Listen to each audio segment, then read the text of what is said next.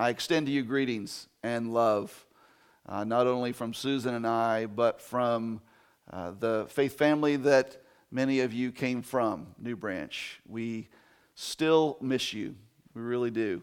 And we pray for you often and just are encouraged greatly in our faith by seeing you guys stepping out in faith and continuing to serve the Lord faithfully in this area.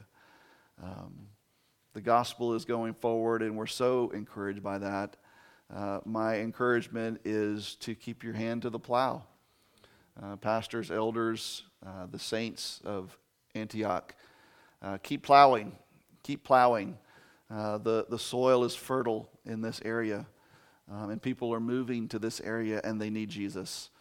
And so God is being glorified through Antioch Church, but we also know that there are a lot of people that need to hear the gospel. And quite honestly, that's why you're here. You're not here so that you'd have a shorter drive, although you probably do. You're here because the people around you need the gospel. And now you can invite them to a church that's closer to where they live. And so keep at it. Keep going. Thankful for you. If you got your Bibles, and I hope that you do, turn in them to Isaiah chapter 6.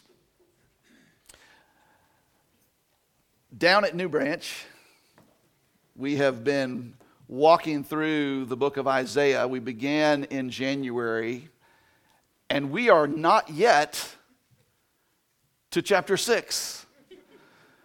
We're actually going to cover chapter 6 next week. And so you get it first. And so don't post it. And if I blow it, you might want to warn your friends. But you're going to get this first. I've been looking forward to preaching this passage ever since we decided to go through the book of Isaiah together. And truth be told, this chapter is one of the reasons I chose to preach through the book of Isaiah. It's one of my favorite chapters in all of the Bible. And it is an amazing and incredible vision. I think one of the most awe-inspiring visions that any of the Old Testament prophets ever recorded in the Scriptures. It serves really as the commissioning for the prophet Isaiah. This is his commissioning by God to go and begin his public preaching ministry to the southern kingdom of Judah. And what Isaiah sees in this vision that we'll look at today, what he sees here sticks with him. It's something that doesn't leave him. It's something that fuels the remainder of his 40 years of preaching ministry to Judah. But for us, this chapter reminds us that our holy King of glory still is seated on his throne, even today. No matter what is happening down here, he is on his throne, even now, just as he was for Isaiah. And as we behold his glory and we consider his holiness this morning, we too, like Isaiah, we are undone. We are ruined by the consideration of our unholiness. And yet we're also reminded that by his grace and for his glory, he has touched our lips with a burning coal from the altar of Calvary and has secured our forgiveness in Christ so that we can be cleansed of that unholiness and made clean by faith in Jesus. And because of all of that, we too can take up the mantle of mission to be his herald to a lost world. So let's read Isaiah chapter 6. In the year that King Uzziah died, I saw the Lord seated on a throne, high and lifted up, and the train of his robe filled the temple. Above him stood the seraphim. Each had 6 wings. With 2 he covered his face, with 2 he covered his feet, and with 2 he flew. And one called to another and said, Holy, holy, holy is the Lord of hosts. The whole earth is full of his glory. And the foundations of the thresholds shook at the voice of him who called. And the house was filled with smoke. And I said, Woe is me, for I am lost. For I am a man of unclean lips, and I dwell in the midst of a people of unclean lips. For my eyes have seen the King, the Lord of hosts. Then one of the seraphim flew to me, having in his hand a burning coal that he had taken with tongs from the altar. And he touched my mouth and said, Behold, this has touched your lips. Your guilt is taken away, and your sin atoned for. And I heard the voice of the Lord saying, Whom shall I send? Who will go for us? Then I said, Here I am. Send me. And he said, Go and say to this people, Keep on hearing, but do not understand. Keep on seeing, but do not perceive. Make the heart of this people dull, and their ears heavy, and blind their eyes, lest they see with their eyes, and hear with their ears, and understand with their hearts, and turn and be healed. Then I said, How long, O Lord? And he said, Until cities lie waste, without inhabitant, and houses without people, and the land is a desolate waste, and the Lord removes people far away, and the forsaken places are many in the midst of the land. And though 1/10 remain in it, it will be burned again, like a terebinth or an oak, whose stump remains when it is felled. The holy seed is its stump. Let's pray.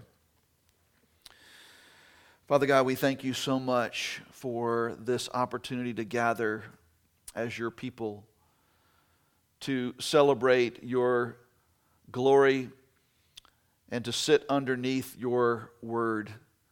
We ask, Father, that you would speak to us from your word. Father, I pray that you would use me simply as your vessel this morning. And Father, if there's anything that I say that is not in accord with your word, may it fall on deaf ears and just be forgotten. But Lord, that which is in accord with your word, may it not be forgotten. May it be driven deep into our souls. And Father, may you bear fruit in our lives and in this community for your kingdom and for your glory. We ask that you would do this, and we pray this in Jesus' name. Amen. No wonder scholars call this the fifth gospel, because that's exactly what we see in the 6th chapter of Isaiah. The good news, the gospel. Chapter 6 is a single vision from the Lord. God gives Isaiah a vision of the Lord seated on a throne, just as he did for the apostle John in the book of Revelation. In fact, much of what we see here in Isaiah 6 is mirrored by what we see in Revelation chapter 4. The throne itself, the one who's seated on the throne, the living creatures with 6 wings. And like Revelation, this is very poetic and figurative, aimed at telling us something about God, something about us, about man, and telling us something about the gospel, the good news of Jesus.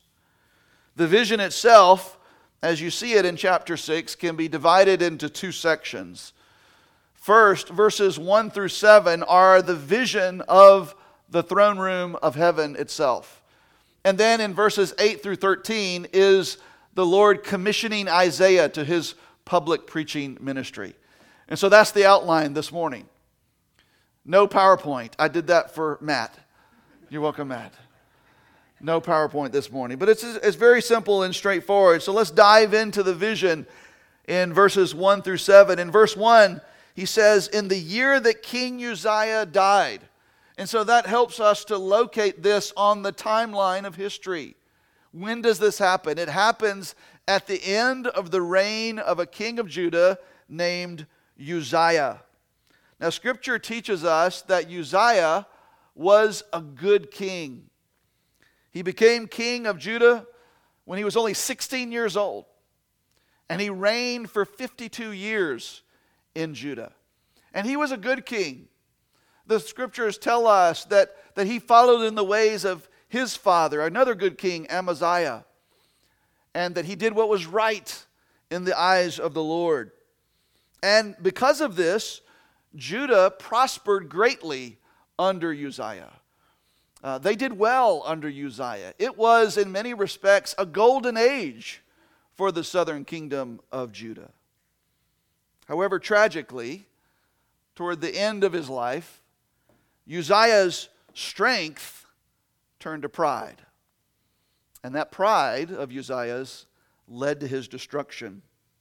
2 Chronicles chapter 26 tells the tragic story of how Uzziah one day, he went into the temple to burn incense. Now that was a no-no.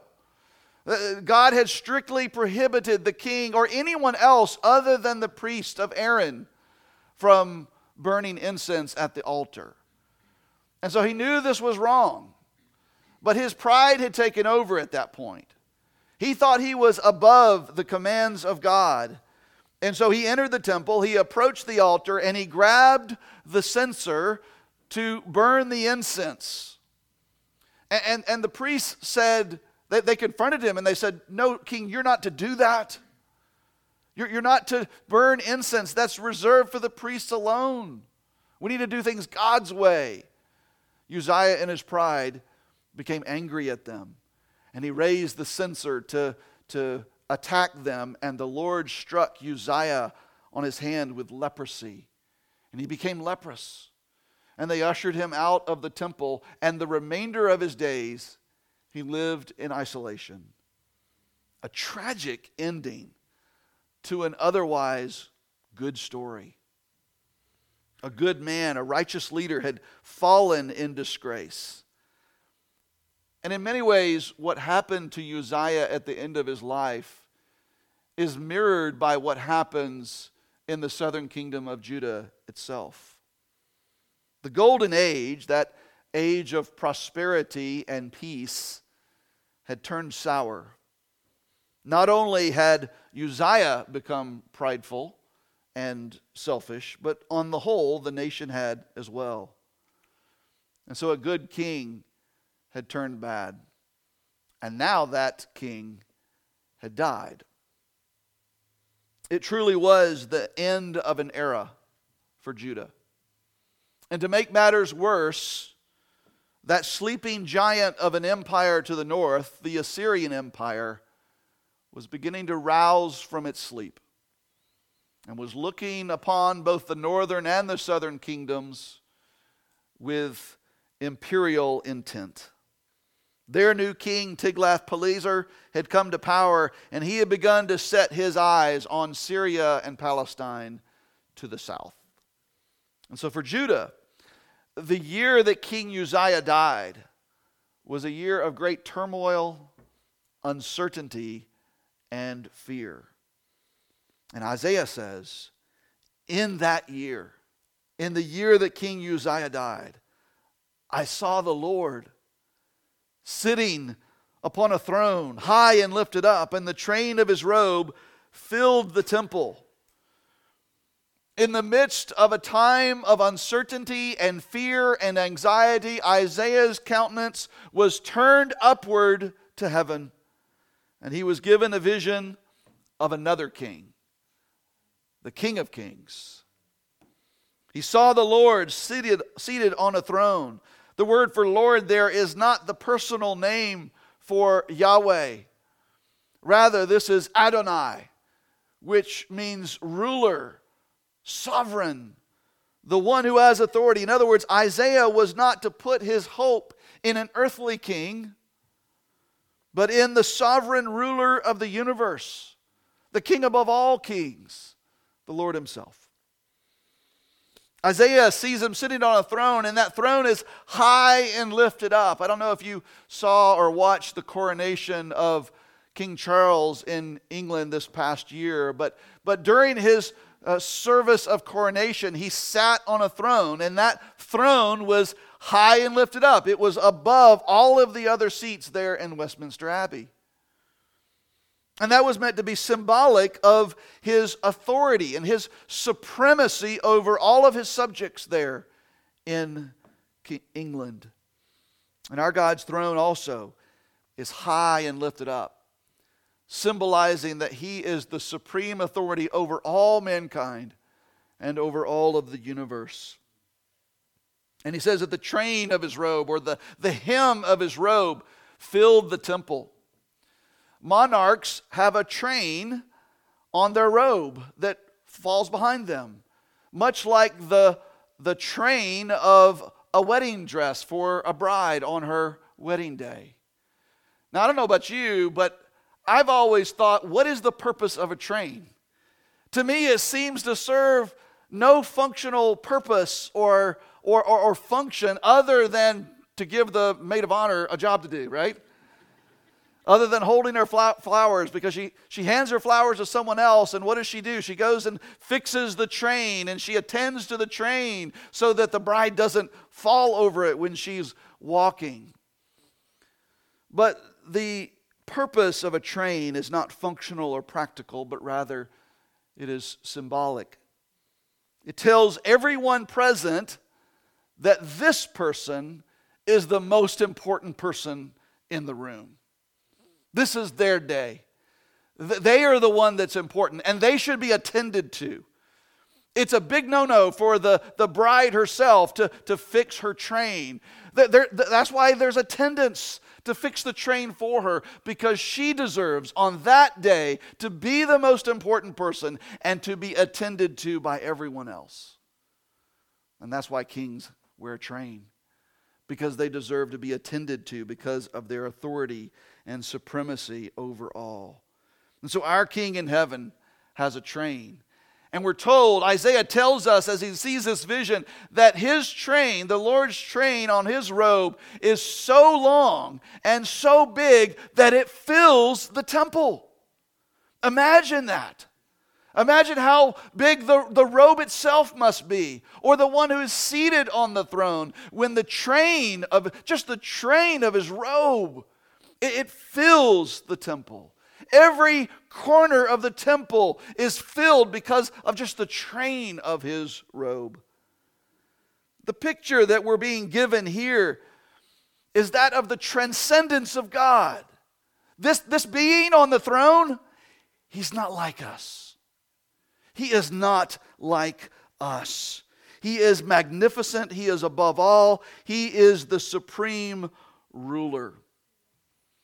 And this sense of the transcendence of God, this otherness of God is further developed by the seraphim that Isaiah describes next in verse 2. He says, above him stood the seraphim. Each had 6 wings. With 2 he covered his face. With 2 he covered his feet. And with 2 he flew. These are heavenly creatures attending to the King, attending to the one seated on the throne. And they're standing. They're standing beside the throne, poised as if they are the servants of the King, ready to serve him at his beck and call. We're told that they have 6 wings, by the way, just like the heavenly creatures who are flying around the throne in John's picture in Revelation 4. We're told that with 2 of the wings, they covered their faces, because even a heavenly creature like this can't behold the resplendent brilliance of the glory of God. When someone shines a light in your face at night, what's your natural reaction going to be? You're going to bow your head. You're going to cover your eyes. So the seraphim, these heavenly creatures, use their wings to cover their eyes from the resplendent brilliance of God's glory. With 2, they cover their feet, probably symbolic of them covering their creatureliness. Like in Exodus chapter 3, when Moses is before the burning bush, the presence of God is there, and he's told to remove his sandals, for he's standing on holy ground. So with these seraphim, the presence of Yahweh makes this holy ground. And think about this.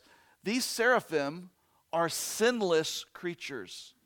They are created by God, and they are created with one purpose: to attend to God's presence there in the throne room. And they don't have a sin nature, and so they are without sin. But even their sinlessness does not even begin to approach the holiness of the one seated on the throne. And so they cover their feet. And with two wings they fly. And these seraphim are singing a song, much like the song that we sang earlier. Holy, holy, holy is the Lord of hosts. The whole earth is filled with his glory. So they sing about his holiness and they sing about his glory. They sing, holy, holy, holy is the Lord of hosts.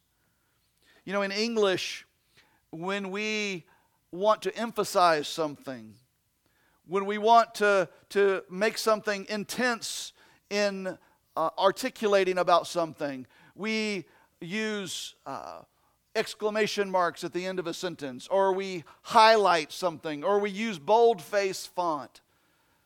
But in ancient Hebrew, there are none of these. There's no such thing as a highlighter back then. There was no boldface font, and they did not use exclamation marks in ancient Hebrew. There was no such thing. And so the only way to draw emphasis or put intensity on something is by repetition. And often in the Hebrew Scriptures, in the Old Testament, we see a doubling of intensity through repetition. But, church, this is the only time in the Hebrew Bible, the only time in the Hebrew Scriptures where we see a tripling of intensity through repetition. We are told that this one seated on the throne is not just holy. He's not just holy, holy. He is holy, holy, holy. These seraphim are saying through this heavenly song, which, by the way, goes on and on and on and on continuously into eternity, that this one who is seated on the throne is the holiest of the holiest of the holy ones. He is the most holy. In fact, commentator Alec Mottier notes that God's name in the Old Testament, God's name is qualified by the adjective holy more than any other qualifier to his name combined. Take all of the other adjectives that are used to qualify who our God is, put them all together, and in the Hebrew Scriptures, God's name is qualified by the word holy more than any of them put together. The word holy means set apart or distinct. And what makes our God set apart and distinct from everything else in creation is his moral purity and his righteous perfection. This, more than anything else, is why he is not like us. Again, even the sinless seraphim don't have this kind of holiness and righteous perfection, which is why they cover their feet. This one on the throne is like no other. He is holy, holy, holy. The song continues, the whole earth is full of his glory. Just as his train fills the temple, so the entire earth is filled with his glory. The entirety of creation cannot contain his glory. The word glory means resplendent brilliance. It is the sum total of all of God's attributes, all that it means to be God, including his holiness, all of that wrapped up, put together, and then put on display. It is God's magnificence, his beauty, his majesty, his righteousness, his grace, his love made manifest.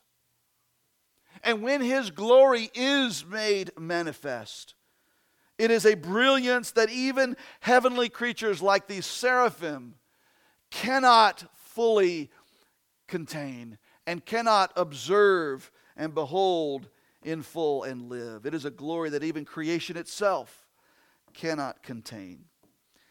And when these seraphim sing this song about the holiness and glory of God, we're told that the thresholds, the doorposts of the temple shake, and the whole house is filled with smoke.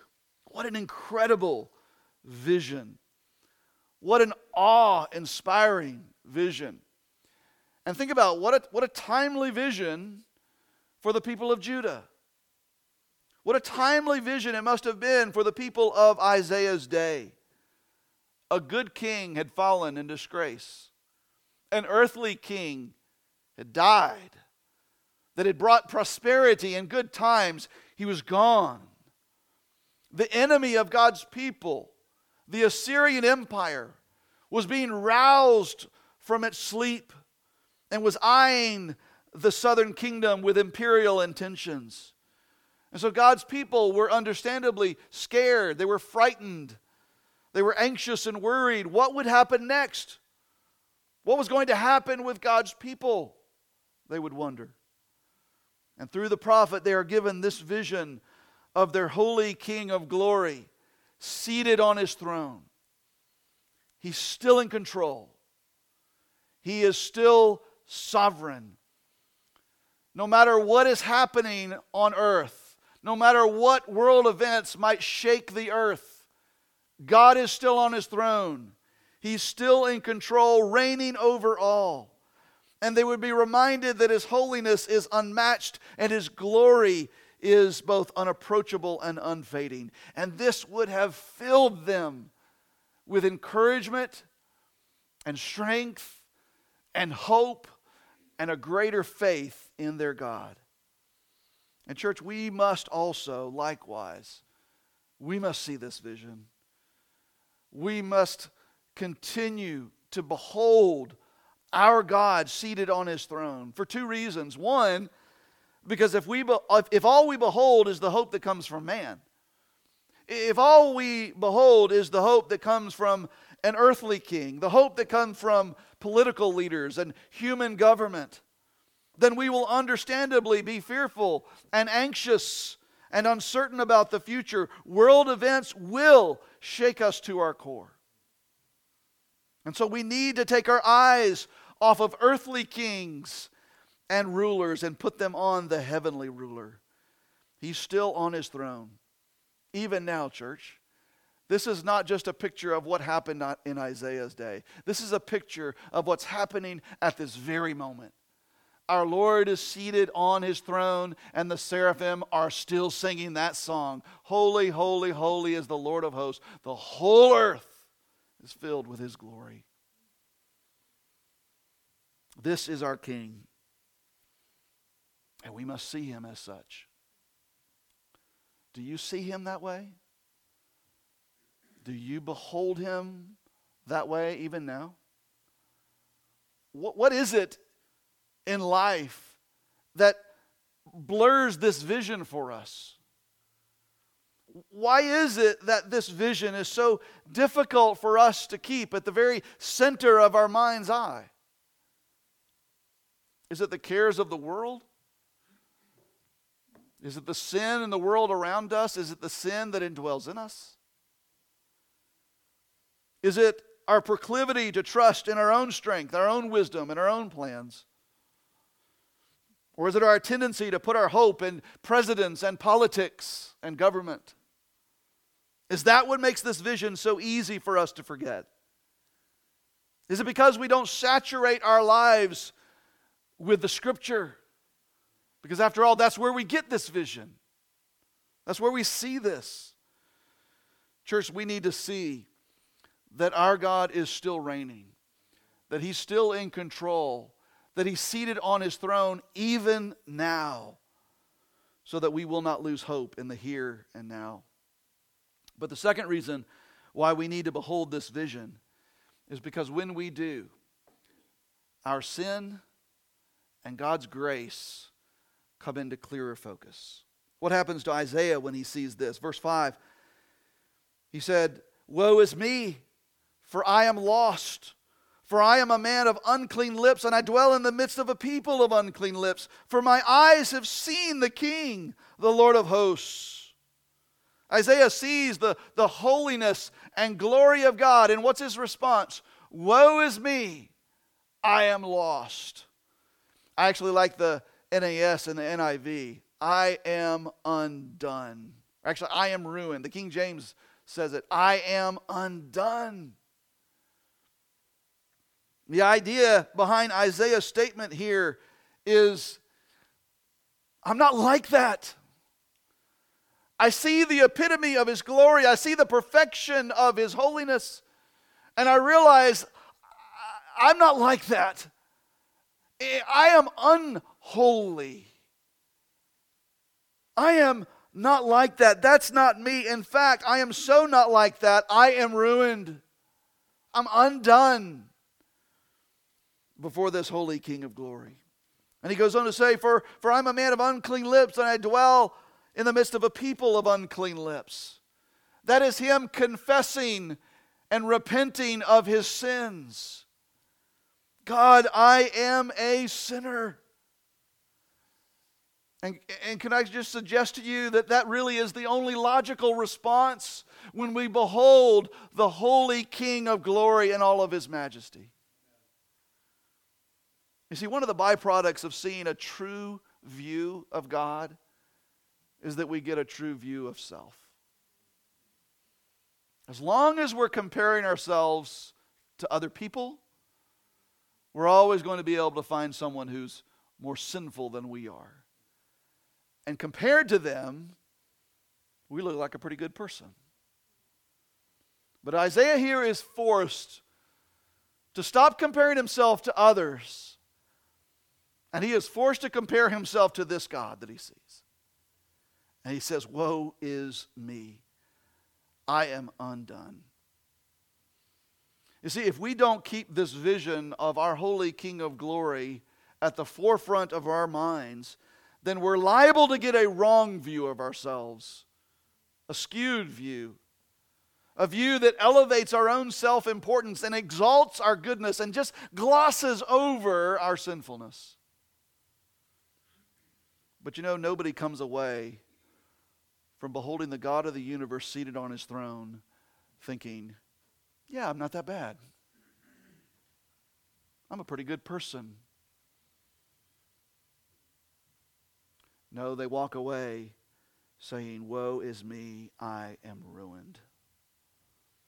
So Isaiah confesses his sinfulness and that of the people of Judah. And then what happens? Well, what happens next is a beautiful display, a beautiful foreshadowing of the gospel. Remember, the gospel is good news. And the good news is good news because it deals with the bad news. And the bad news is that we're all sinners. We, all of us, like Isaiah, we've fallen short of the glory of God, Romans 3:23. And that we are hopeless in that condition. We are undone. We are ruined. That's the bad news. What's the good news? Verses 6 and 7. Then one of the seraphim flew to me, having in his hand a burning coal that he had taken with tongs from the altar. And he touched my mouth and said, "Behold, this has touched your lips. Your guilt is taken away, and your sin atoned for." Now, what precipitates this action on the part of the seraphim is that Isaiah has a need. He needs his guilt taken away. He needs his sin atoned for, covered over. You see, because of his sin, Isaiah is guilty. And he cannot enter the throne room with that guilt. In fact, Alec Motier, however you say his name, he suggests that that's why the thresholds, the doorposts shake, to prevent him from coming into the throne room. And the same with the smoke that fills the house, so that he can't even see God now, much less approach Him. Sin keeps us from entering into God's presence, both now and for eternity. And our only hope, friend, our only hope is for our guilt, the guilt of our sins, to be taken away from us and our sins to be covered over or atoned for. And in this scene, that's exactly what happens with this burning coal that touches Isaiah's lips. The burning coal here represents God's wrath against sin, His judgment against sin, and through judgment, purifying and cleansing of sin. The needed cleansing here, it comes from the altar, representing the blood of Christ that comes from the altar of Calvary. And the needed purifying comes from the burning coal, representing the righteous judgment of God against sin. The blood of Jesus Christ flows from the altar of Calvary and atones for or covers over the sins of those who come to faith in Jesus. And the wrath of God against sin, what does it do? It puts Jesus to death at Calvary in our place, bringing purification of sin for all those who would turn from their sins and trust in Jesus' life, death, and resurrection. And note that the seraphim would never do this of their own accord. They're servants who serve the king. They serve at His beck and call. And His beck and call is, go to the rescue of my servant Isaiah. He has a need. The guilt of his sin needs to be taken away. His sin needs to be covered over. And so they are instructed to take the burning coal to him. This is action on the part of God, who upon Isaiah's confession and repentance invades him with grace and mercy and atonement and forgiveness. Isaiah is being told in this vision, and we're being told as well, that we are guilty sinners in need of rescue. And this rescue is nothing that we can bring about ourselves. Salvation is not something that we bring about ourselves. Left to ourselves, we are like Isaiah, we are undone. But salvation and rescue are of God. This God who is seated on the heavenly throne in perfect holiness and brilliant glory makes a way for the guilt of our sin to be taken away and our sins to be covered over and atoned for. The people of Judah, hearing this vision from Isaiah, they would have known about atonement. They had a day for it, the Day of Atonement. Yom Kippur was instituted by God in Leviticus 16 as a ceremony whereby the high priest would go into the Holy of Holies in the temple and bring 2 goats with him. One goat, he would lay his hand on the goat and he would confess the sins of the people, symbolizing that that goat was taking the sins of the people. And then that goat was driven off into the wilderness. That's where the word scapegoat comes from. He took away the sins of the people. And then the other goat had it worse, right? He was sacrificed. And the blood of that goat was sprinkled over the Ark of the Covenant, representing a covering of the sins of the people. And the idea is this all pointed to Jesus, who stood in our place and took our sins upon himself. He was our scapegoat. And then it was his blood shed at Calvary that covers over and atones for the sins of all those who turn from their sin and believe on Christ alone. And we must see our own need for a scapegoat and our own need for atonement, a redeemer. And we see that need when we behold our holy King of glory. And so we behold our holy King of glory, and what happens? Well, number one, we are encouraged. We are encouraged, and our faith is built, and we have a greater hope in God no matter what happens down here. Secondly, we are undone, and we have a true view of ourselves, and we confess our sins. Thirdly, we are reminded of the grace that is ours through Christ, who took that burning coal, which was his own blood, from the altar and rescue those who come to him by faith. And then fourthly and finally, as a result of seeing our holy King of glory, we are sent on mission. What we find in verses 8 through 13, through the remainder of this chapter, is not just Isaiah's commissioning, but ours, the church's commissioning. Isaiah hears a voice from the Lord saying, "Whom shall I send? Who will go for us?" That's incredible. Isaiah is given the privilege of overhearing a conversation among the Trinity. Who will I send? Who will go for us?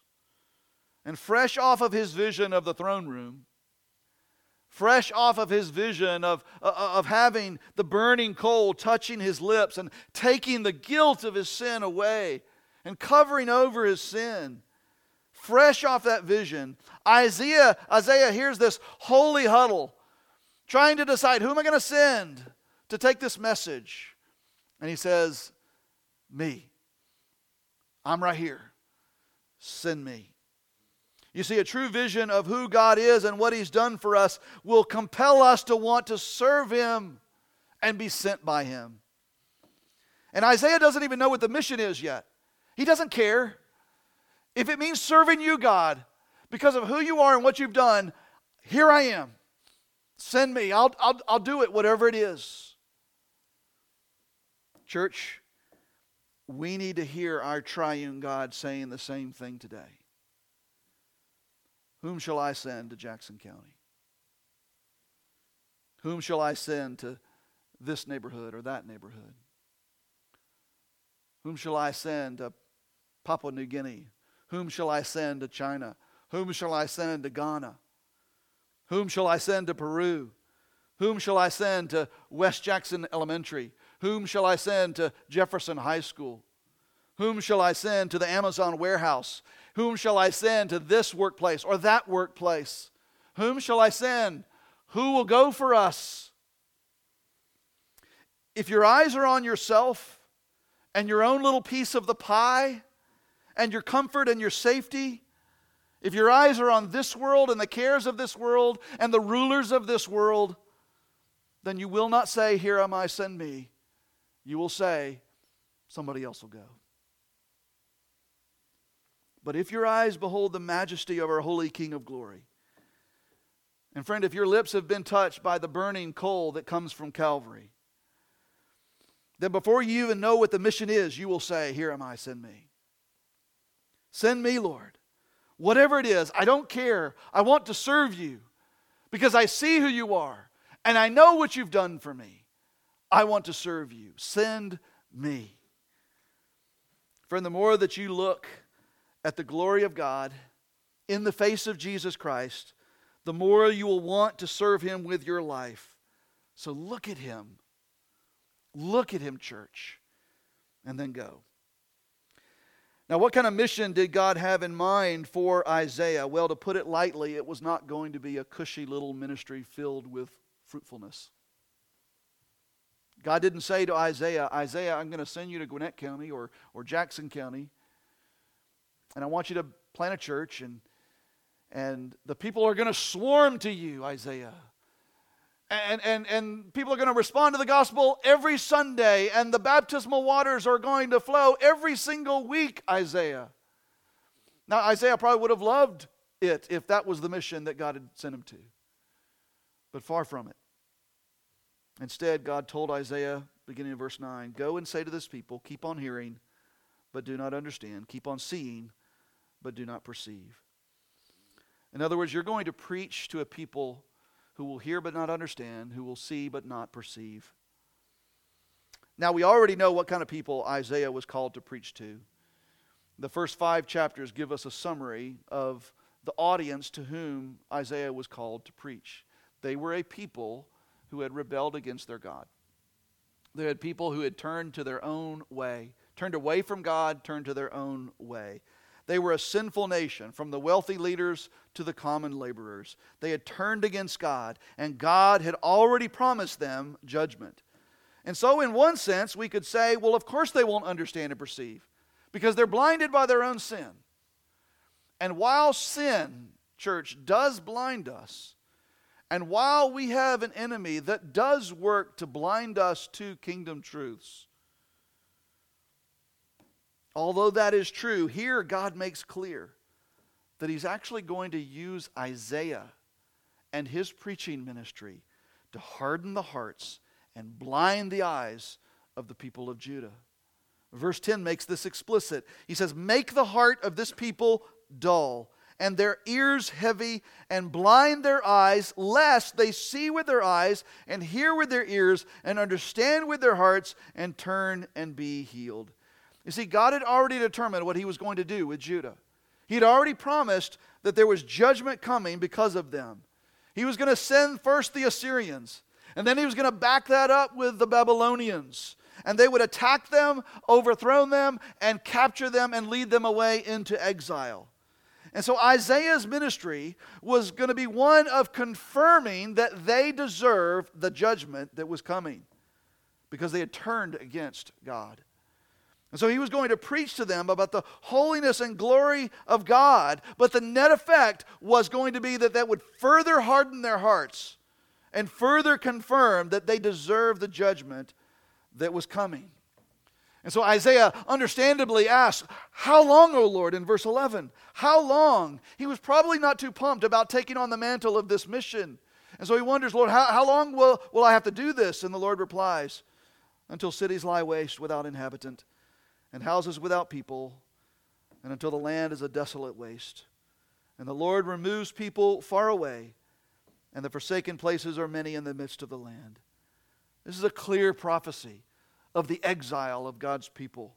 When the Babylonian Empire finally defeats that southern kingdom and leads God's people away into exile, the Lord is telling Isaiah, this preaching ministry that I'm giving you, that it's going to start with you and it's going to continue with the other prophets, is going to continue all the way up to the exile of my people.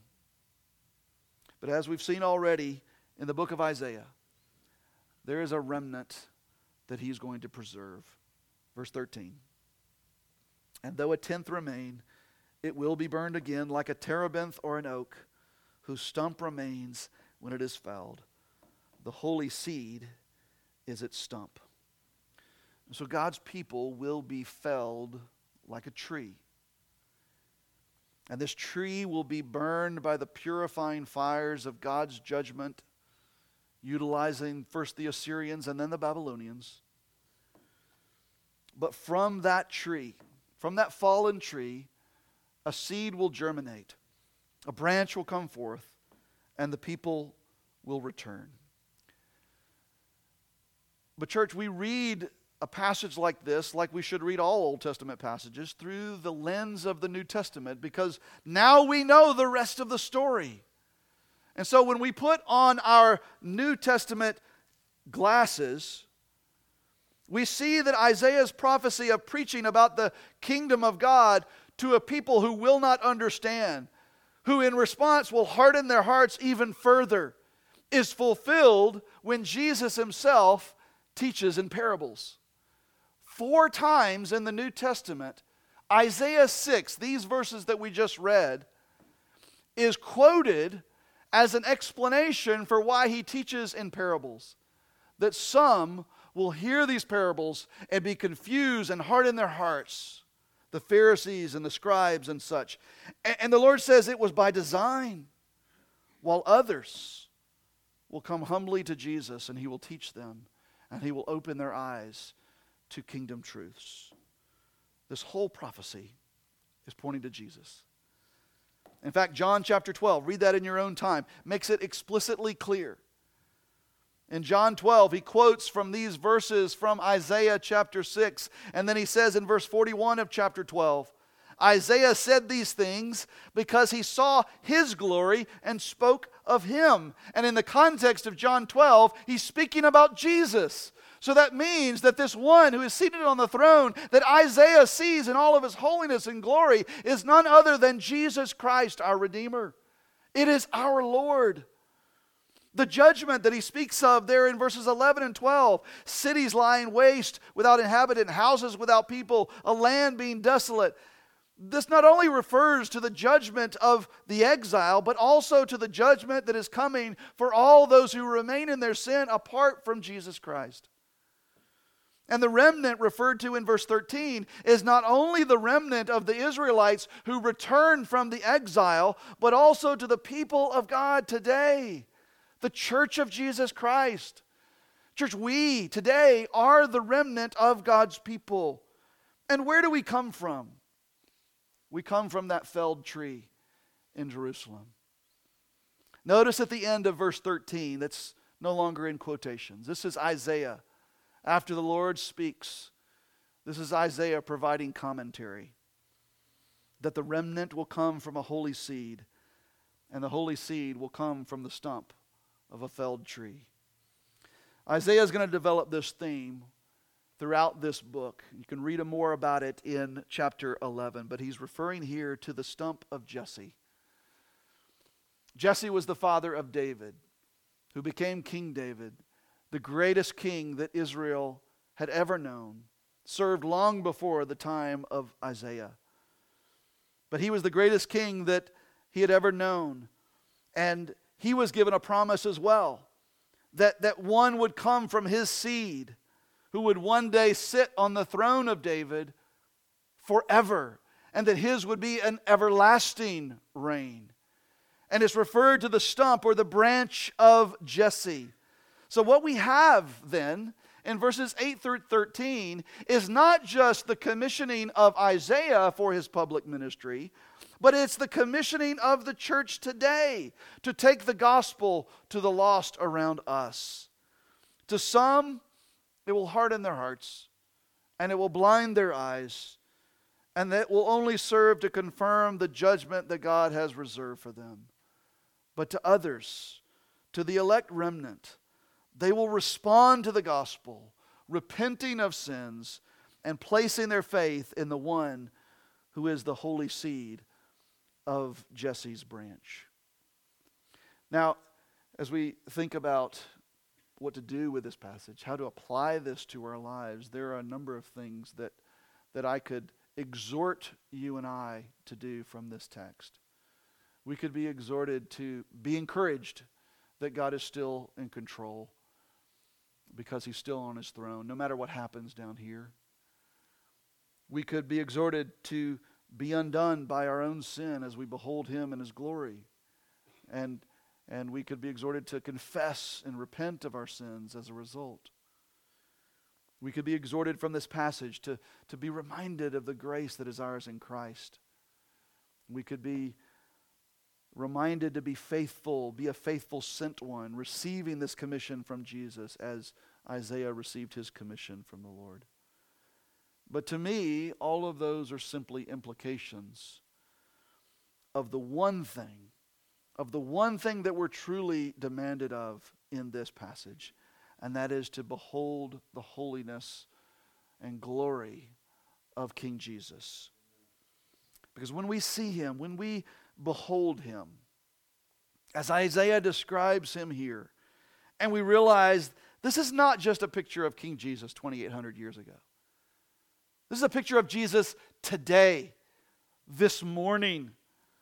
Today, church, Jesus our Lord is sitting on a throne, high and lifted up, and the train of his robe right now fills the temple in heaven. And above him are standing the seraphim with 6 wings. And they are singing, "Holy, holy, holy is the Lord of hosts. The whole earth is full of his glory." And when we see that, church, it will only be a natural response for us to be encouraged no matter what happens here, because he's still on his throne. To be undone by our sin and confess that and repent of our sin. To be reminded of the grace that is ours through Christ, that he took the burning coal and touched our lips by grace through faith. And to be a faithful sent one, receiving this commission from Jesus. These actions, these applications will naturally flow as we behold the King in all of his holiness and glory. So let's do that. Let's pray.